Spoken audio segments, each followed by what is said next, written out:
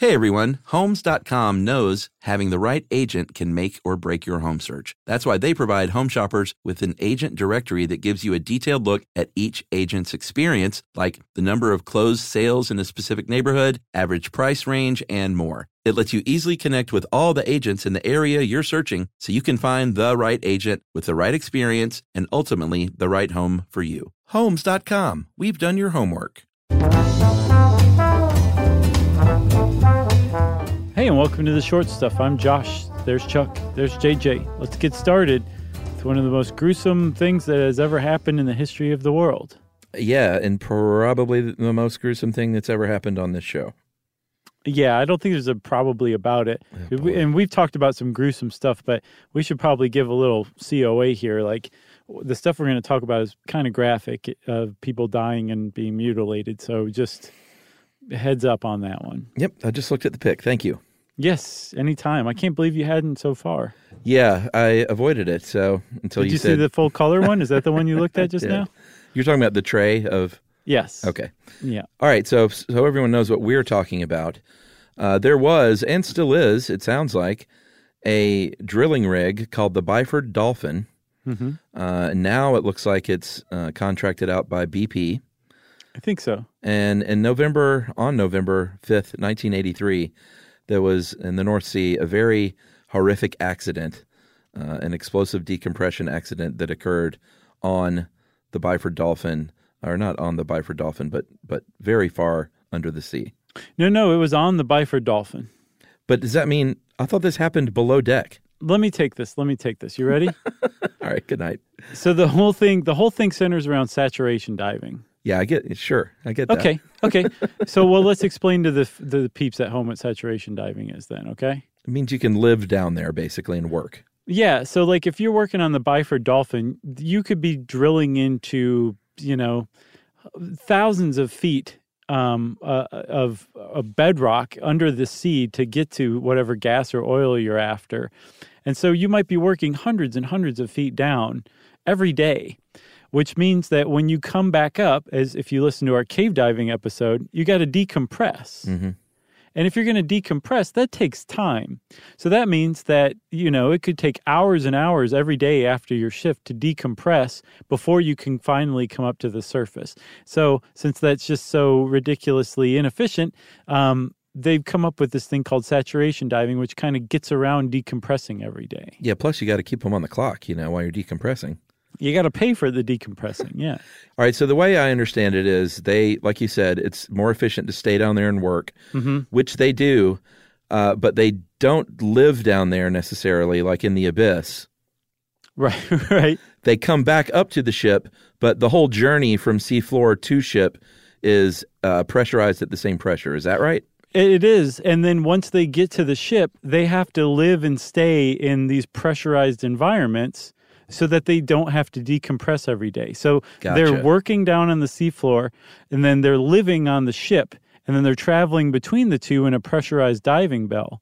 But the point is everywhere they are for weeks on end during their shift or their stint, or hitch, that's what they call it, their hitch of working the seafloor, they're living in this pressurized environment, whether it's on the ship, in the diving bell, or down on the seafloor. It's all pressurized to the atmosphere, the atmospheric pressure of the work site down on the seafloor. Okay, this makes a lot more sense now. Yeah. I was under the impression it was like the abyss.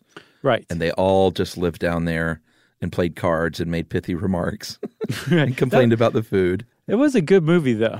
It was a great movie. So this does make a lot more sense. So basically, the hatches of the diving bell and the ship chamber are all lined up and clamped together by these divers that are on the outside. Dive tenders. Yeah, dive tenders.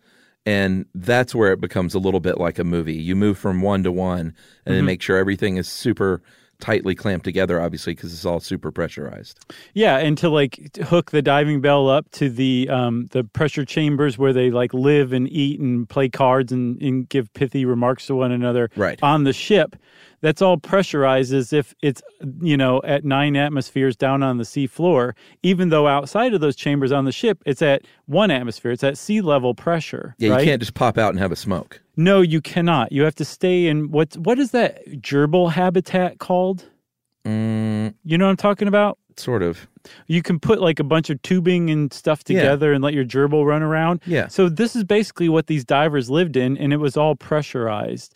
And so when you're traveling from, the seafloor up to the chambers on the ship in this diving bell, and you clamp the diving bell onto the pressurized chamber, you need to make sure that the tunnel that connects the two is pressurized, and then you can open up the hatch and then move into the chamber, shut the hatch, depressurize that little tunnel, and then remove the diving bell, and you're fine. It's just a lot of extra work and thoughtfulness to live like this for weeks on end for saturation diving, but it means that you only have to decompress once at the end of this several-week hitch before you go out into sea-level atmosphere. Right, and given what's going on, you would think that there is a robust system of fail-safes right. and check marks and hand signals to make sure that everything is hooked up and sealed tight in order to maintain that pressure. And today you'd be right, but in 1983, not necessarily. That's right. So we're going to take a break and tell you what happened on November 5th of that year right after this.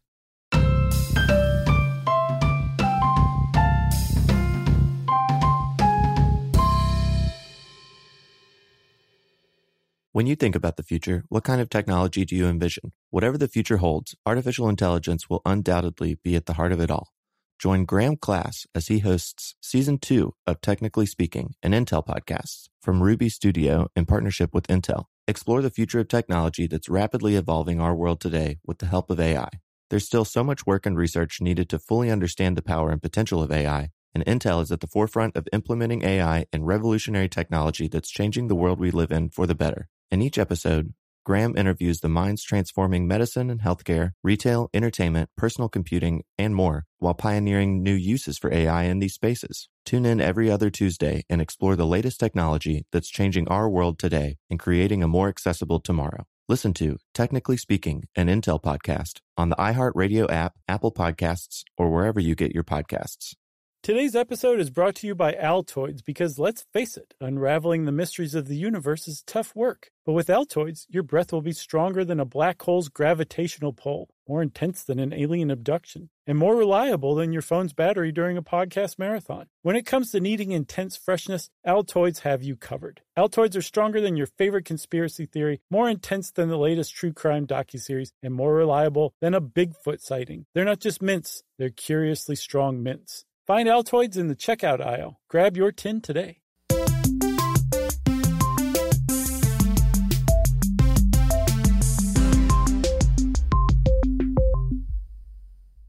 All right. So here's what happened on November 5th. There was a team of 4 divers down there working in the Frigg gas field in the North Sea.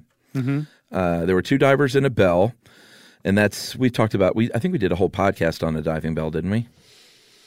Yeah, we did. We totally did, which is kind of weird to think of. But yeah, I remember because remember that one cook on that ship from Nigeria that went down? He managed to live in a little air pocket for a couple days. Yeah, so the diving bell is the chamber that takes people back and forth. It's the taxi, basically. Right. Transporting them from the work site back up to these pressurized chambers on the ship.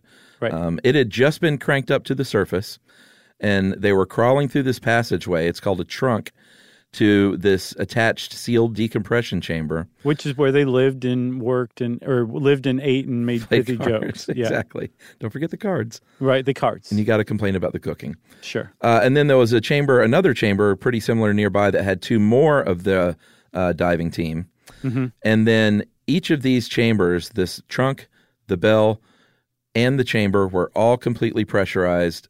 And again, the system was in place, and it had worked pretty well up until this point. Yeah, but for some reason, on this particular day, one of the 2 dive tenders, one of the divers who were outside in the normal pressure atmosphere, outside of this pressurized chamber, their job was to assist in making sure the diving bell was clamped up to the trunk correctly and opening and closing the valves and stuff like that. One of them unclamped the diving bell from the trunk before the hatch had been shut. Yeah. Closing off the divers in their quarters, their pressurized quarters. This was catastrophic. what it did was it introduced the normal 1 atmosphere of atmospheric pressure into the pressurized dive chambers, which were pressurized to 9 atmospheres. And in a fraction of a second, the pressure inside of these things went from an extremely compressed 9 atmospheres to an extremely decompressed 1 atmosphere, again, in less than a second. And it was, again, catastrophic is the only way to put it.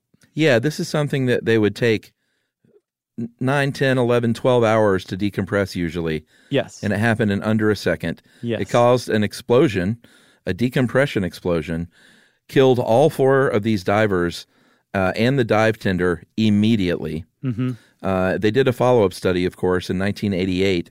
They found that the 3 of the divers were literally killed instantly. Mm-hmm. And I guess we need to say this, right? Yeah.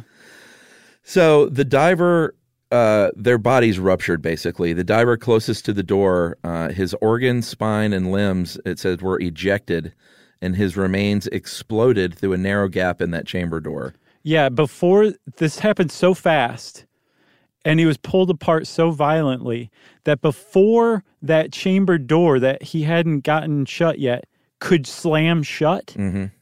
about half of them shot out in a burst of like blood and gore through that narrow opening as the hatch door was slamming shut from the pressure. Yeah, they said that they found his liver on the deck of the boat, quote, complete as if dissected out of the body, end quote. Right, and so they think what happened, so the other 3, they all died instantly, but the other 3, their bodies were intact, but what had happened is their organs and their blood vessels had all ruptured because the gases that were dissolved in their blood at that moment suddenly just expanded and just burst everything inside of them. But the guy who was pulled apart exploded so violently because he was the closest to that pressure gradient in between 1 atmosphere and 9 atmosphere.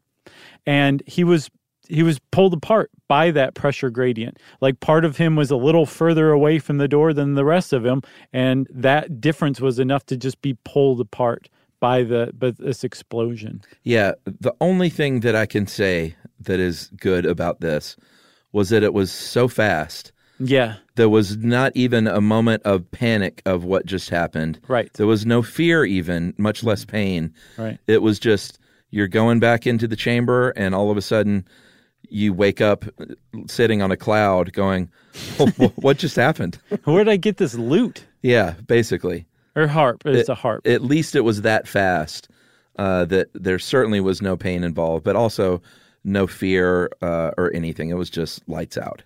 Right. And so you might think like, well, wait a minute. How did this guy even begin to get this clamp open that allowed the pressurized chamber to depressurize catastrophically? Well, that's what a lot of people said afterwards. And so the Norwegian Oil Directorate and the regulations body Norsk Veritas basically said this can never happen again.